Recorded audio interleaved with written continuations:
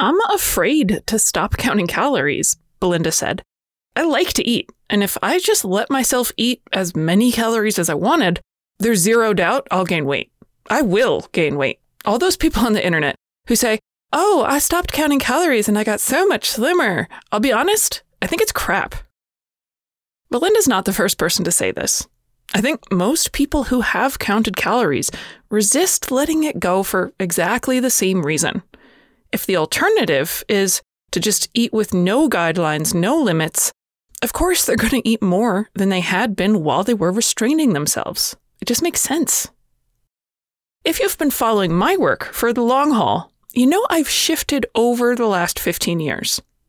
I found my clients get far better outcomes when they think less about calories and grams and tune more into sensations of hunger, desire, and satisfaction. Their mental health improves, their physical health improves, and the big thing is they stay improved. You've probably heard many people recount stories of how they used to weigh and measure everything, but they haven't done it in a couple of years. Or there was that time when Mark and I did this thing at the gym, and our trainer Tony gave us exact calorie targets, and I followed it for like 6 weeks. This is typical.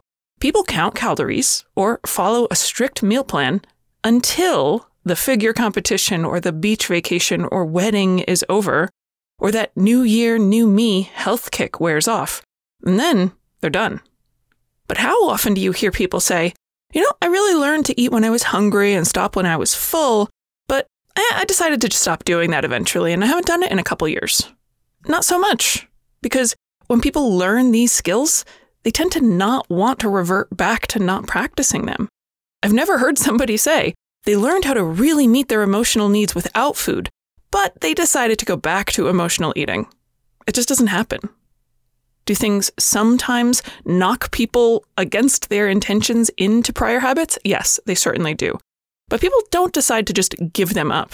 And when they've had them in the past, they also know that they can get them back again if they stumble. I know I'm not the only one who values the practice of learning how to eat according to our internal states versus an external set of rules. Lots of people want to get there. That's why they hire me. That's why they read my books and listen to my show. But I also know that even if they want to get to the point where they're listening to their body cues, it can feel impossible if right now you don't feel any body signals and you've been counting calories and it's so deeply ingrained to keep your anxiety and guilt over eating in check. So in this episode, I'm going to share some more options for how to gently encourage your own growth in this area, assuming that you're starting from absolute ground zero. You can start to work with your physical and emotional states to reach a peaceful relationship with food and eliminate the need to binge or emotionally eat. Best of all, you save a ton of work counting calories, and you replace that work with a calm, confident stability. This is the Breaking Up with Binge Eating podcast, where every listen moves you one step closer to complete food freedom. Hosted by me, Georgie Fear, and my co-coach, Mary Claire Brescia. But I am so afraid of gaining weight. Whenever I'm speaking with a client about stepping away from counting calories, this fear hangs in the room. They may say it, they may not say it, but I can hear it. It's like a ghost or a lingering smoke in the air. I expect it to be there. I'm so used to working with this fear as our company in session. It's one of the costs of doing business, I guess. I'm sure dentists and veterinarians also have to handle the same thing. Working with our patients' fear is a crucial competency. Most importantly, we have to be able to not let our client or patient's fear prevent us from getting the job done. Now, if you are a Labrador in need of a nail trim and I was the expert dog groomer, I could muzzle you, I could restrain you and get her done. But that doesn't work with nutrition counseling. I'm pretty sure it would be illegal. And dentistry? That's nightmare fodder right there. Because in nutrition counseling, I can't do it to you. You have to voluntarily take the actions to get to your goals. What I can do is help with guidance, reassurance, directing your effort in the most productive ways, and so crucially, pacing the rate of change. This is a key part of managing the fear that is so often part of the journey.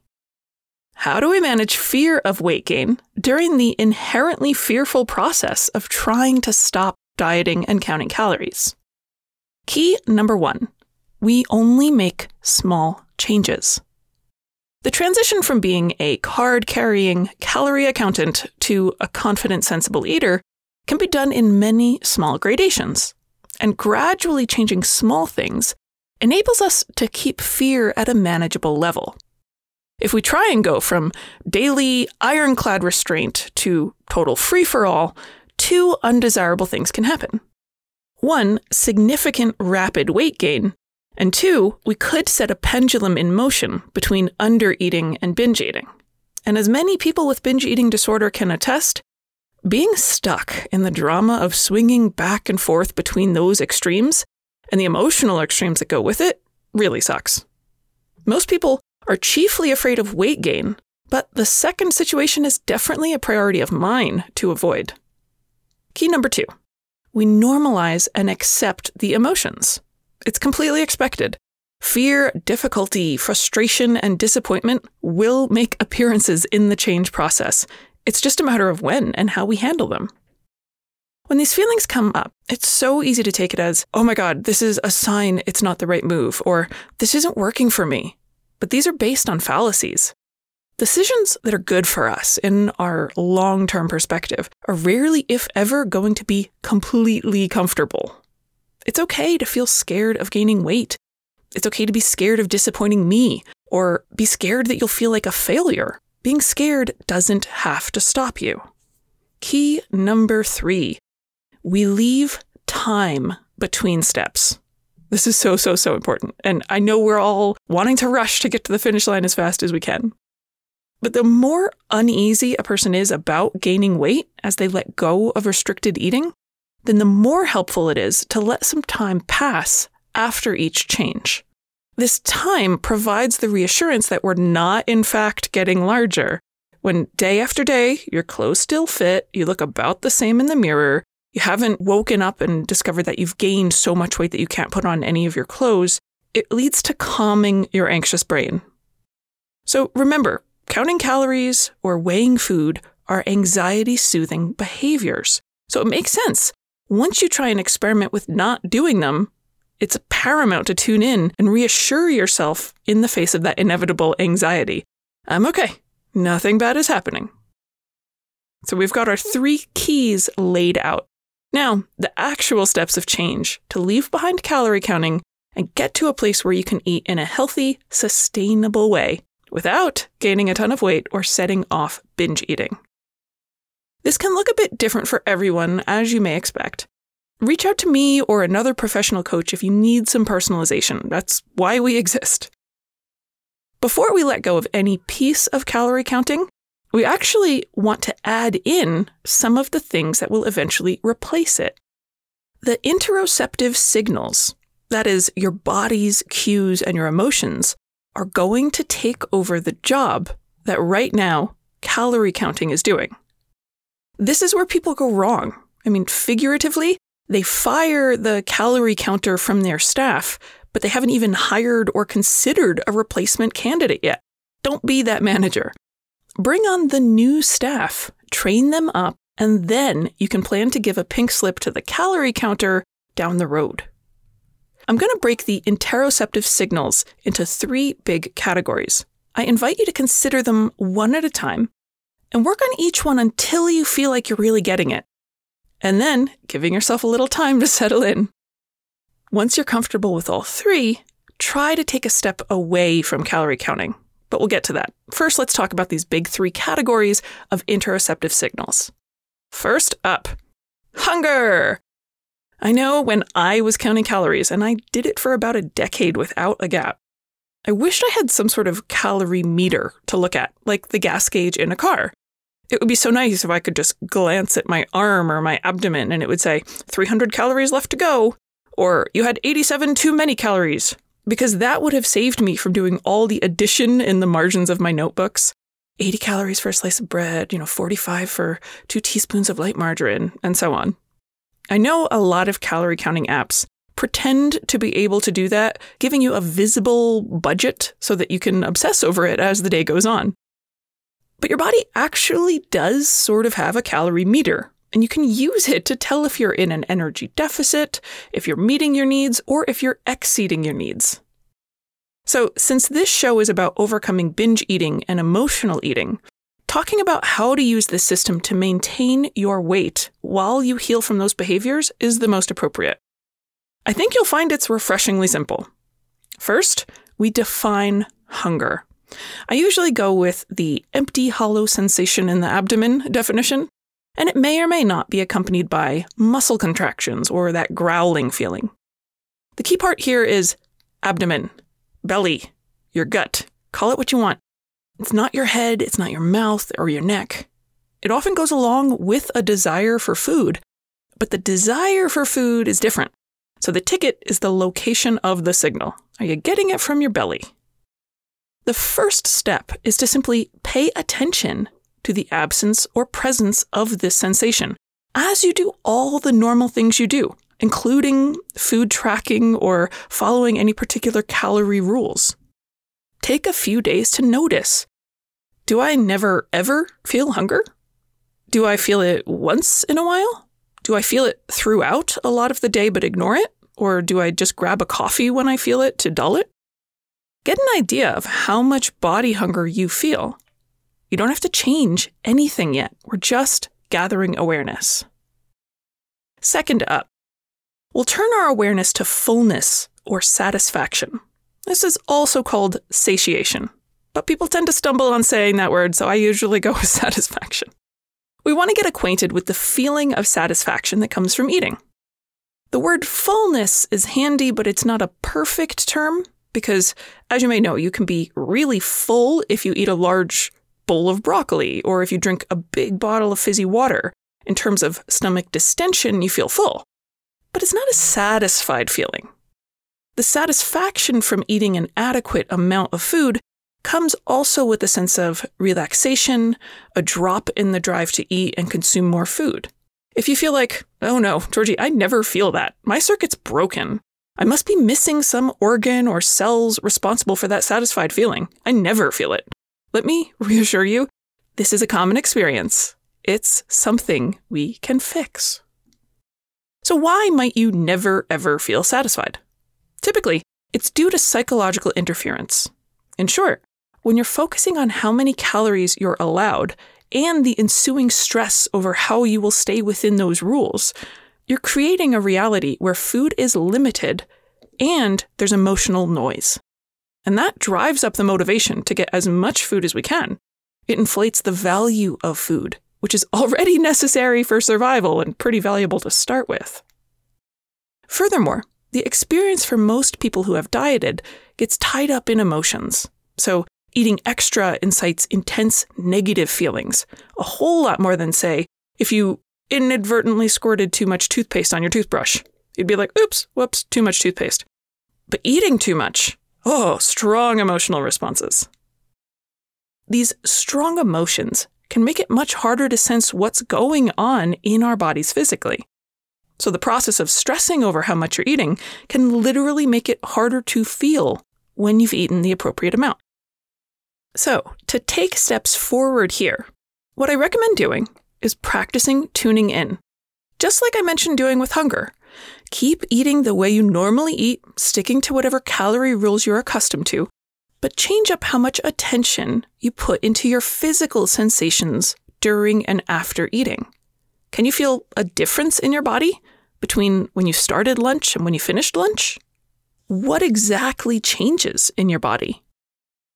Does certain food seem appealing at the beginning of the meal, but not so appealing at the end of the meal? One of the things that happens as we get satisfied is that less palatable foods don't seem to be as much of a draw.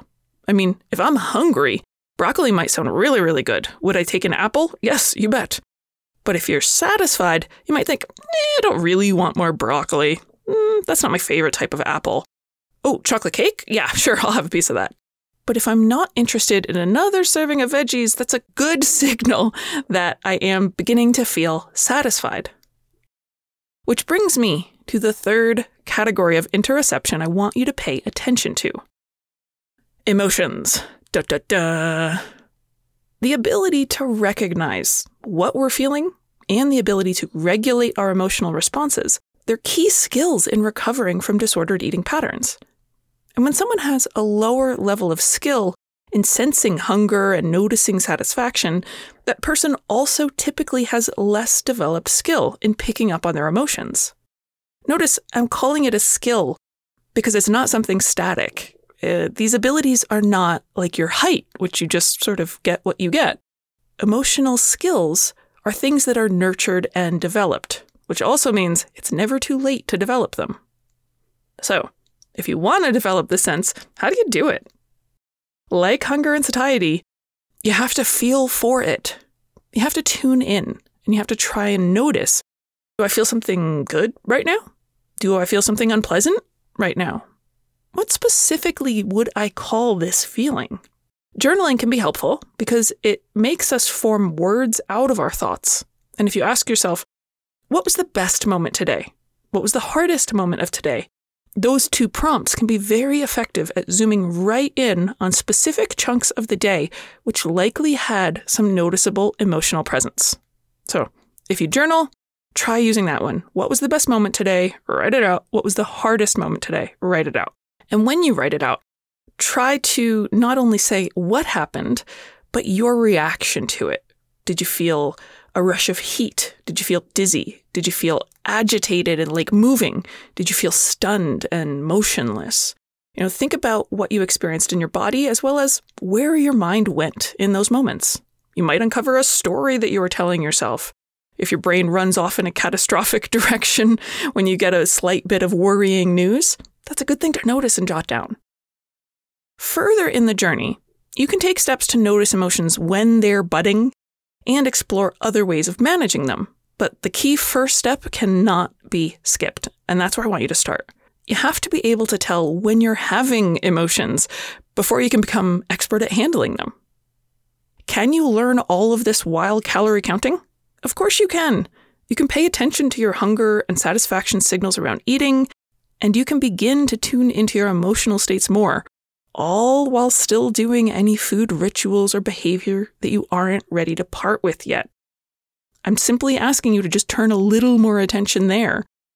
Once you have these skills growing, however, you might start to notice that they can take over some of the work of calorie counting.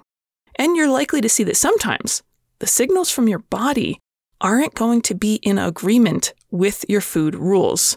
Hello, tension. But since this episode has gotten long enough, I'm going to save that for the next show. I'm not going to leave you hanging. I'm going to get it done. But for now, if you're counting calories or points or macros and you want to let it go, but you're afraid of gaining weight, please start with these 3 skills. Begin to bring some awareness to your hunger signals, your satisfaction signals, and your emotions. Be good to yourself. I know this one's a challenge, but I have faith in you. Meet me in the same spot for the next episode. We'll talk about what the next steps are in stepping away from the calorie counting. See you then.